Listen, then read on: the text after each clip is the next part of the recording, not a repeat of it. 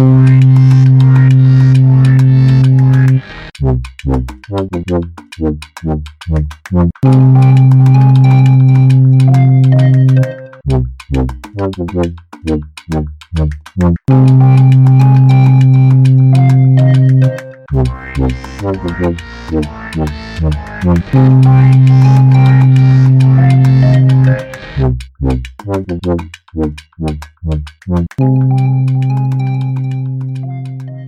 hello, and welcome to the 5th episode of the Adventures in Career Development podcast.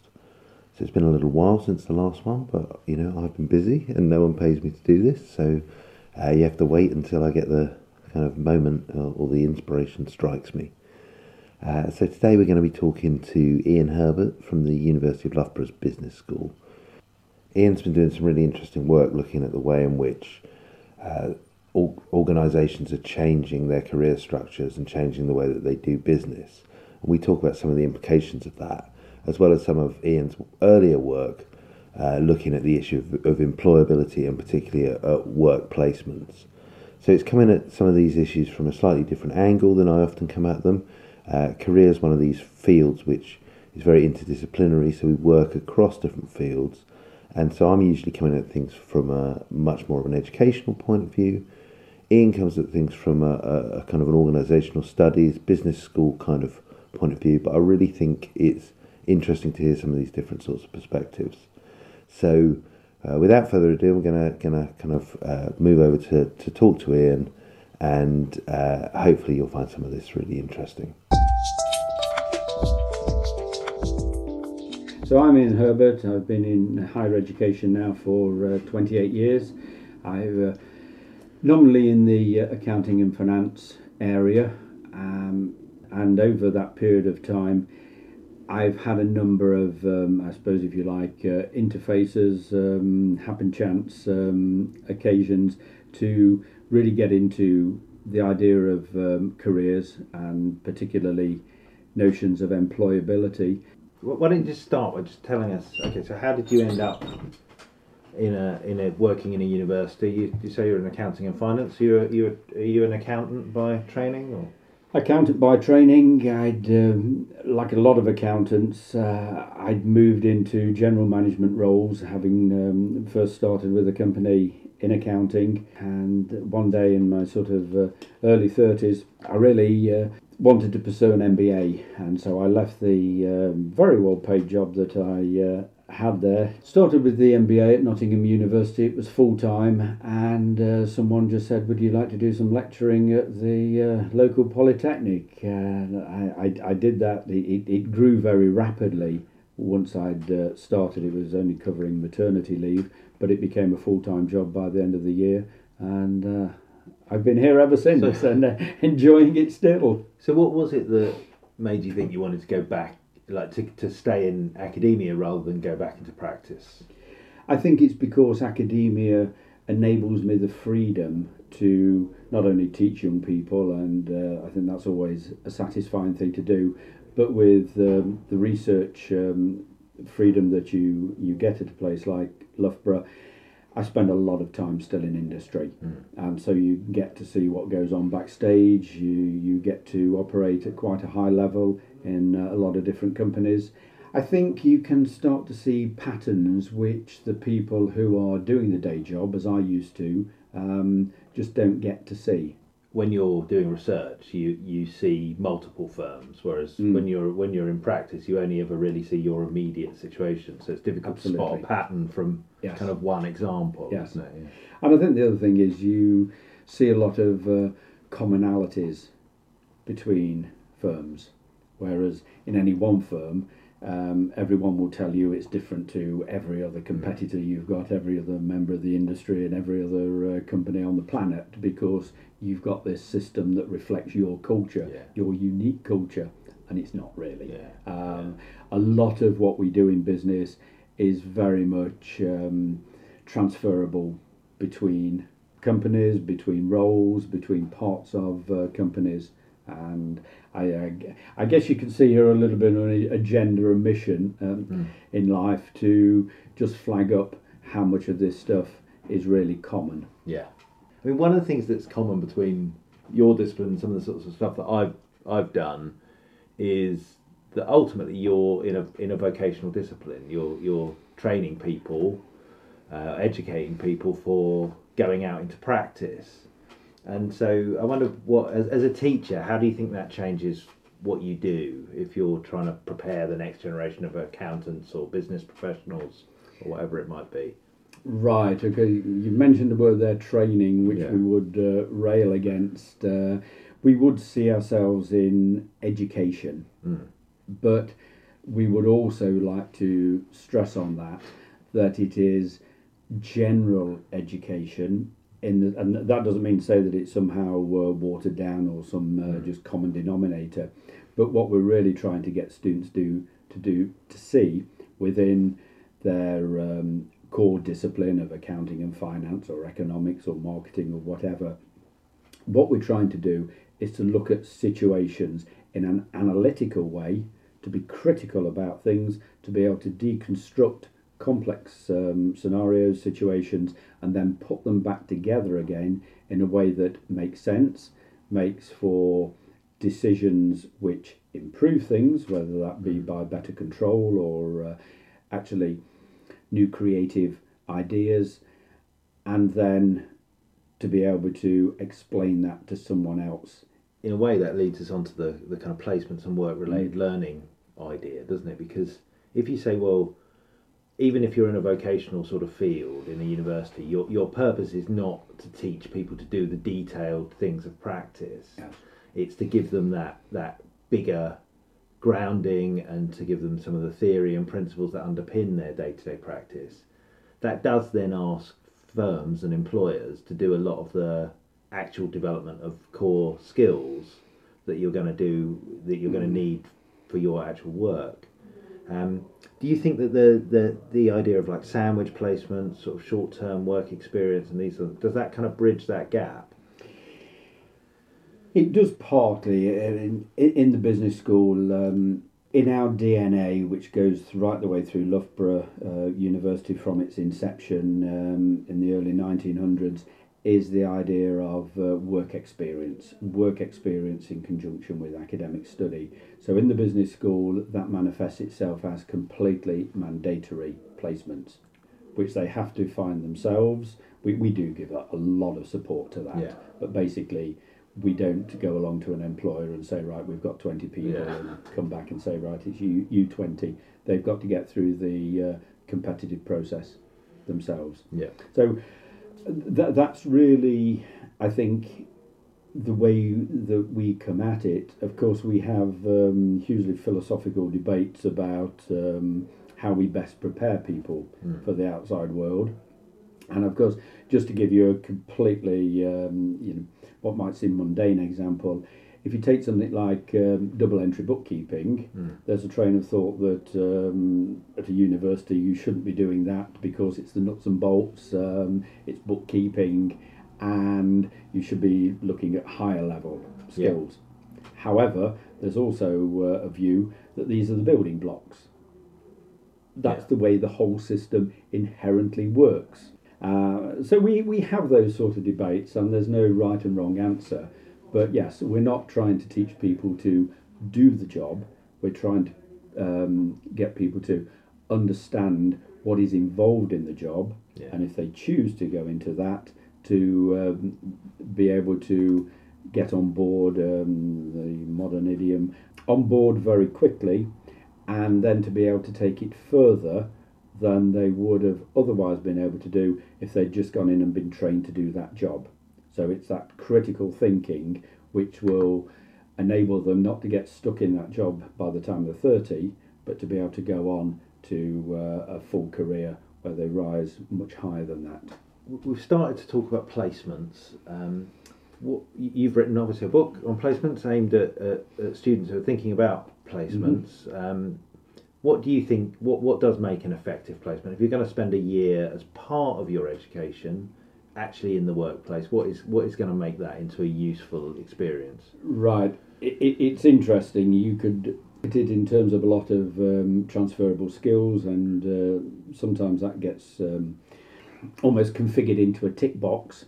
We have an expression here about placement that kids go out, adults come back. There is a transformative change between people that we see that we teach in the second year and in the third year of study, their fourth year of being on the programme. And it's about a lot of different things. I think mainly, apart from that sort of maturity, it gives them something to bring to the party in their final year of study. Instead of us just standing there and giving them more and more knowledge, yes, at a higher level, it has to be said, between second and third year, it enables them to bring their experiences into it, into class discussions, and it also enables them to synthesise that academic theory and practice much better.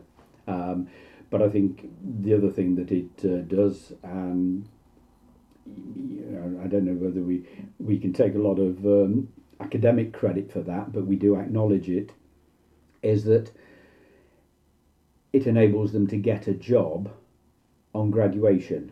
Increasingly, the placement is seen as an interview for the graduate job, and therefore in their final year, if they're not having to concentrate on job hunting, they can do a much better job at their academic studies. That really is a big difference. And even if they've had the placement and decided that they never want to work for that company or in that type of job again, it means that, they've got some work to do in their third year to get a graduate job. On the one hand, they've probably saved themselves a hell of a lot of heartache by starting on a graduate career that's not going to be right for them. I mean, I think one of the things that I've found since I've been working a lot with employers is that they really value the placement experiences, partly because they give them that kind of try before you buy sense, which in some senses you can say, well, there's some things which are a bit problematic about that, but on the other hand, it's also about finding a good fit between the individual and the firm and the field that they're going to go in. And I think from everybody's experience, the placement offers quite a lot, really, in terms of learning about the individual and learning about career and so on.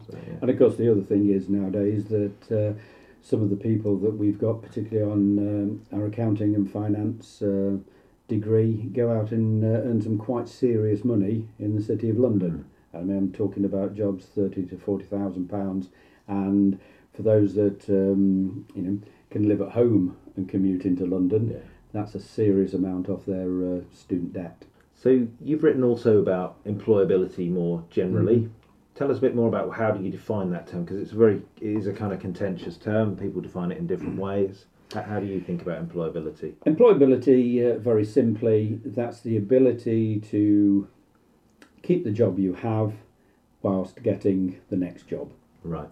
It goes beyond career to a little bit more the here and now, and whilst career management is still important, you do have to recognise that it is more varied, happen chance. The analogy is that it's crazy paving and you lay it yourself. If you're not able to move seamlessly within the labour market by having good employability skills at that particular point in time, then you're not going to build that career through a series of smaller steps.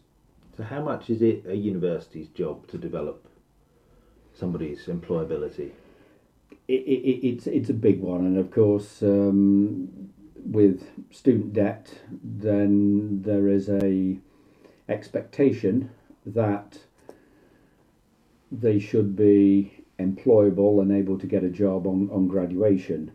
Now, of course, there's a lot of different things going into that. It's school experience, it's work experience, whether that's an organised placement or a series of casual jobs, if you like, that they've had up to that.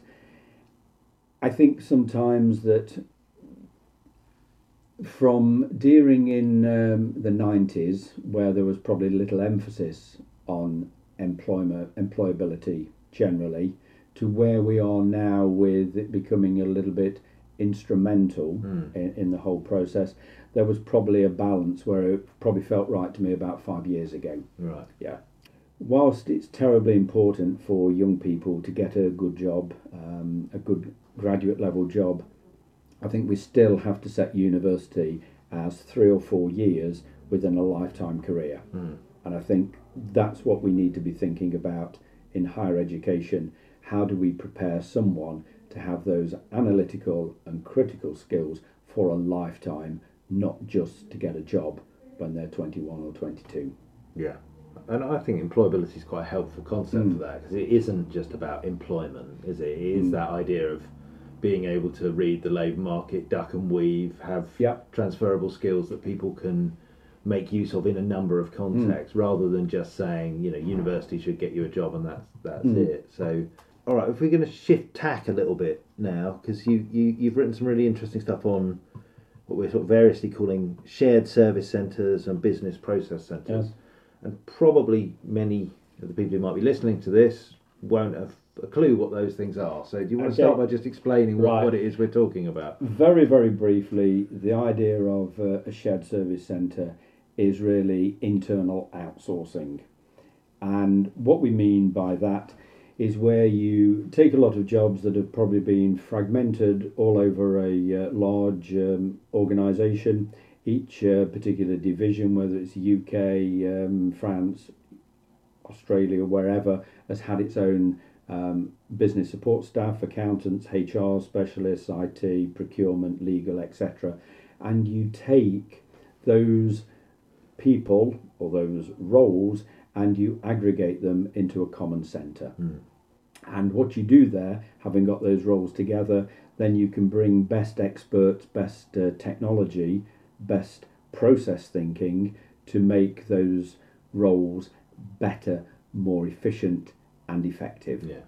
Instead of everybody doing the same particular job, or more importantly, perhaps not doing the same job but not in the same ways, you can bring those jobs together, say posting to the purchase ledger, approving invoices, just as a sort of transactional accounting situation. You can bring them together, you can automate the process, you can have a lot more information around what people are doing, and you can use all that call centre style technology, whereas one person doesn't do the whole of a particular activity, they do parts of a process.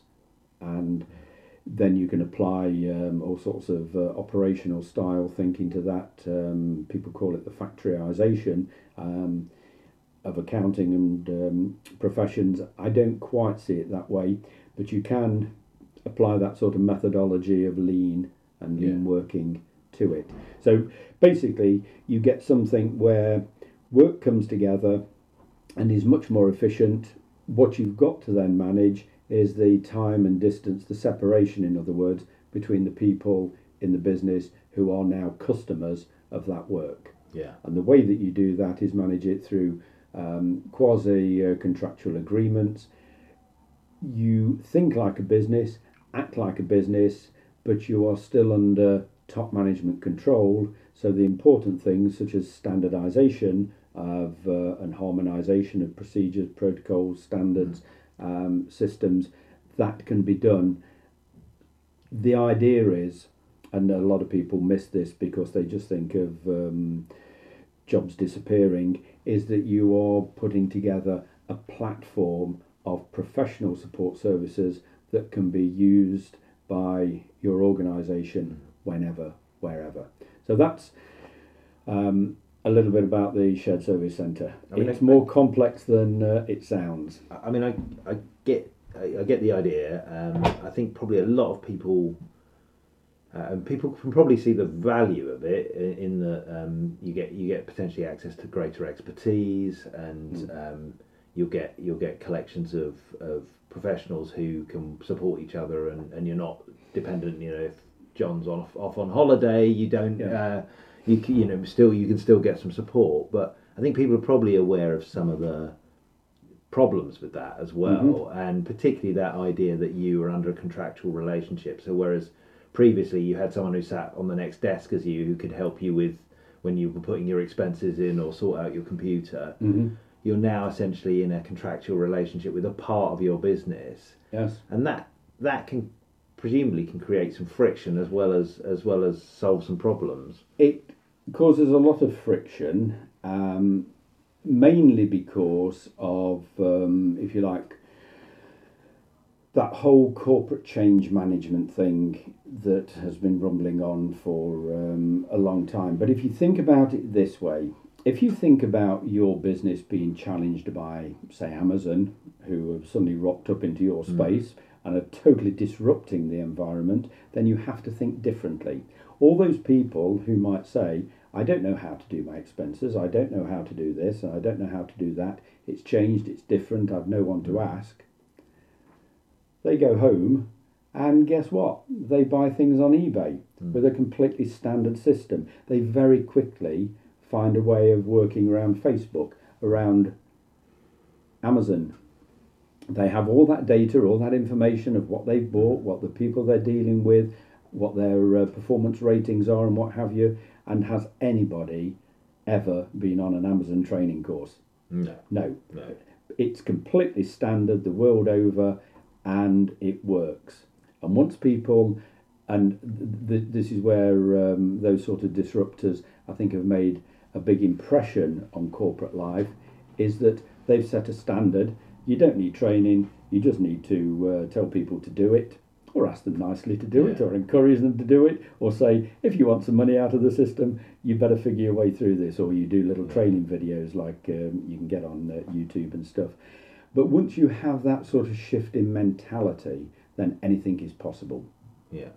I mean, I guess the problems that people have had with that is that a lot of internal business process systems don't have the kind of slickness of a lot of the consumer type of systems. Absolutely. And that, but I mean, that's not really an objection of principle. It's an objection of implementation, isn't it? Really. Absolutely. So, yeah. And what you'll find is a lot of businesses are just giving people who need to buy things credit cards and saying up to £5,000, buy it off Amazon. Yeah. Now, that is revolutionary thinking within organisations to what might have happened 10, 20 years ago.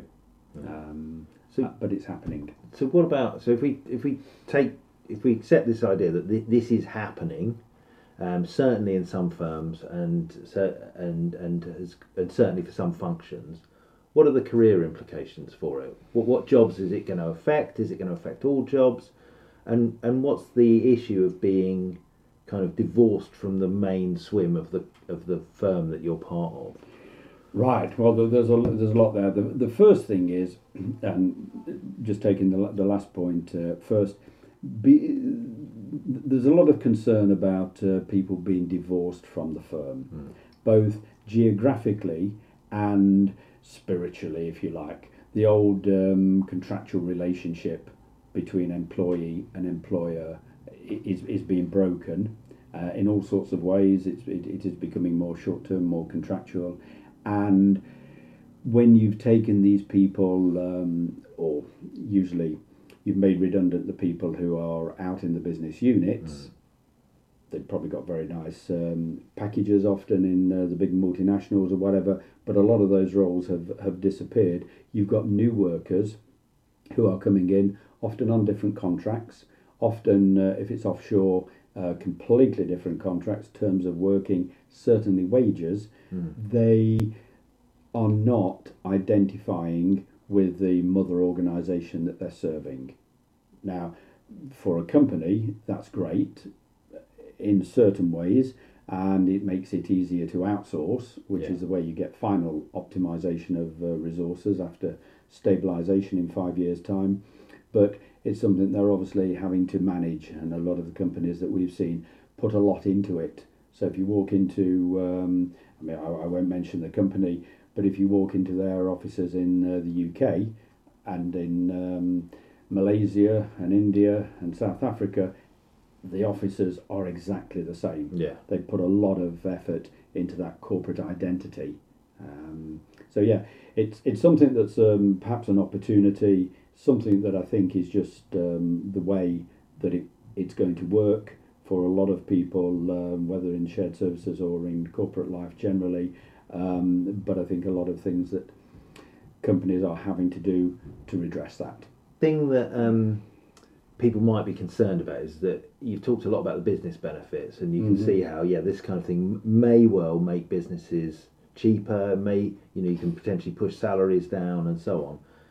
There's not a lot of what you've said that seems to be in it for the individual worker who's going through this process and perhaps has had one kind of experience, and then either they're losing their job or they're being shifted into a very different kind of working environment. It might sound that way. One of the things that happens is that when you get a more automation augmented environment, should we say, technology based, is that you end up with very flat working structures. Even now, one supervisor supervising 50 people and being able to do that quite effectively because of the metrics they're getting out of the system. And what it means for an individual is that if you're looking across and you see 49 other people competing for that one job, you might not even have the motivation to bother putting yourself through further education, etc., further training, further effort, because there's only a 2% chance you're actually going to get that job. And I think that is something that we've got to address. More positively, though, and we always say this is something Andy Rothwell and myself have had as a theme going through our employability, is that people only focus on the people that are in work, the people that have been displaced, maybe having a good life, on good severance packages. They may be really struggling. It's very difficult for researchers to actually get hold of them and to find out what's happening. So there's a big caveat here. We don't know the real downside of these shifts. But the advantages are for people is that if you're working in a system which is now becoming very vanilla, unlike other corporate systems, you've got better employability because you're not tarred with the brush of, oh, well, you've worked for so-and-so, you won't be any good in our industry. You've got more portability because you've got more generic systems knowledge. What happens in service centres is once you've got a core of staff, you're continually migrating more and more work in. Some of the jobs are being routinized, and time is freed up for those people to do higher level skills, like to look at the data, not to just keep processing it, but also you get a lot of different skills. So we've seen people who've probably been senior purchase ledger clerk for 30 years. They've gone into a shared service centre and suddenly they're in project management roles. They're helping to migrate work in. They're helping to re-engineer that work. And of course they become quite expert at that because they've got some successive migrations of work coming in. So you end up with people in systems roles who had quite narrow operational roles in the past. So that's a great opportunity. I can really see that by pulling things together, you end up with the creation of the possibility for strategy where there previously was no possibility, and then that then opens up potentially some higher level roles. We've particularly seen that in places like Sri Lanka and Malaysia. People who've now got very good careers on the global stage. And of course Sri Lanka is almost famous for its professional diaspora, but they are becoming quite marketable people at operations management in professional services and are going all over the world. Brilliant. All right, well, I think we're probably out of time, but I think it's really interesting when we have new kind of business and labour market formations like the ones we're talking about. Then it's not always immediately apparent what the career implications of that are, and sometimes that emerges over time. But I think it's really important that we spend some time thinking about it and talking about these things as they emerge. Okay. So thank you, Ian, for joining us. Thank you very much, Tristan. It's been a pleasure.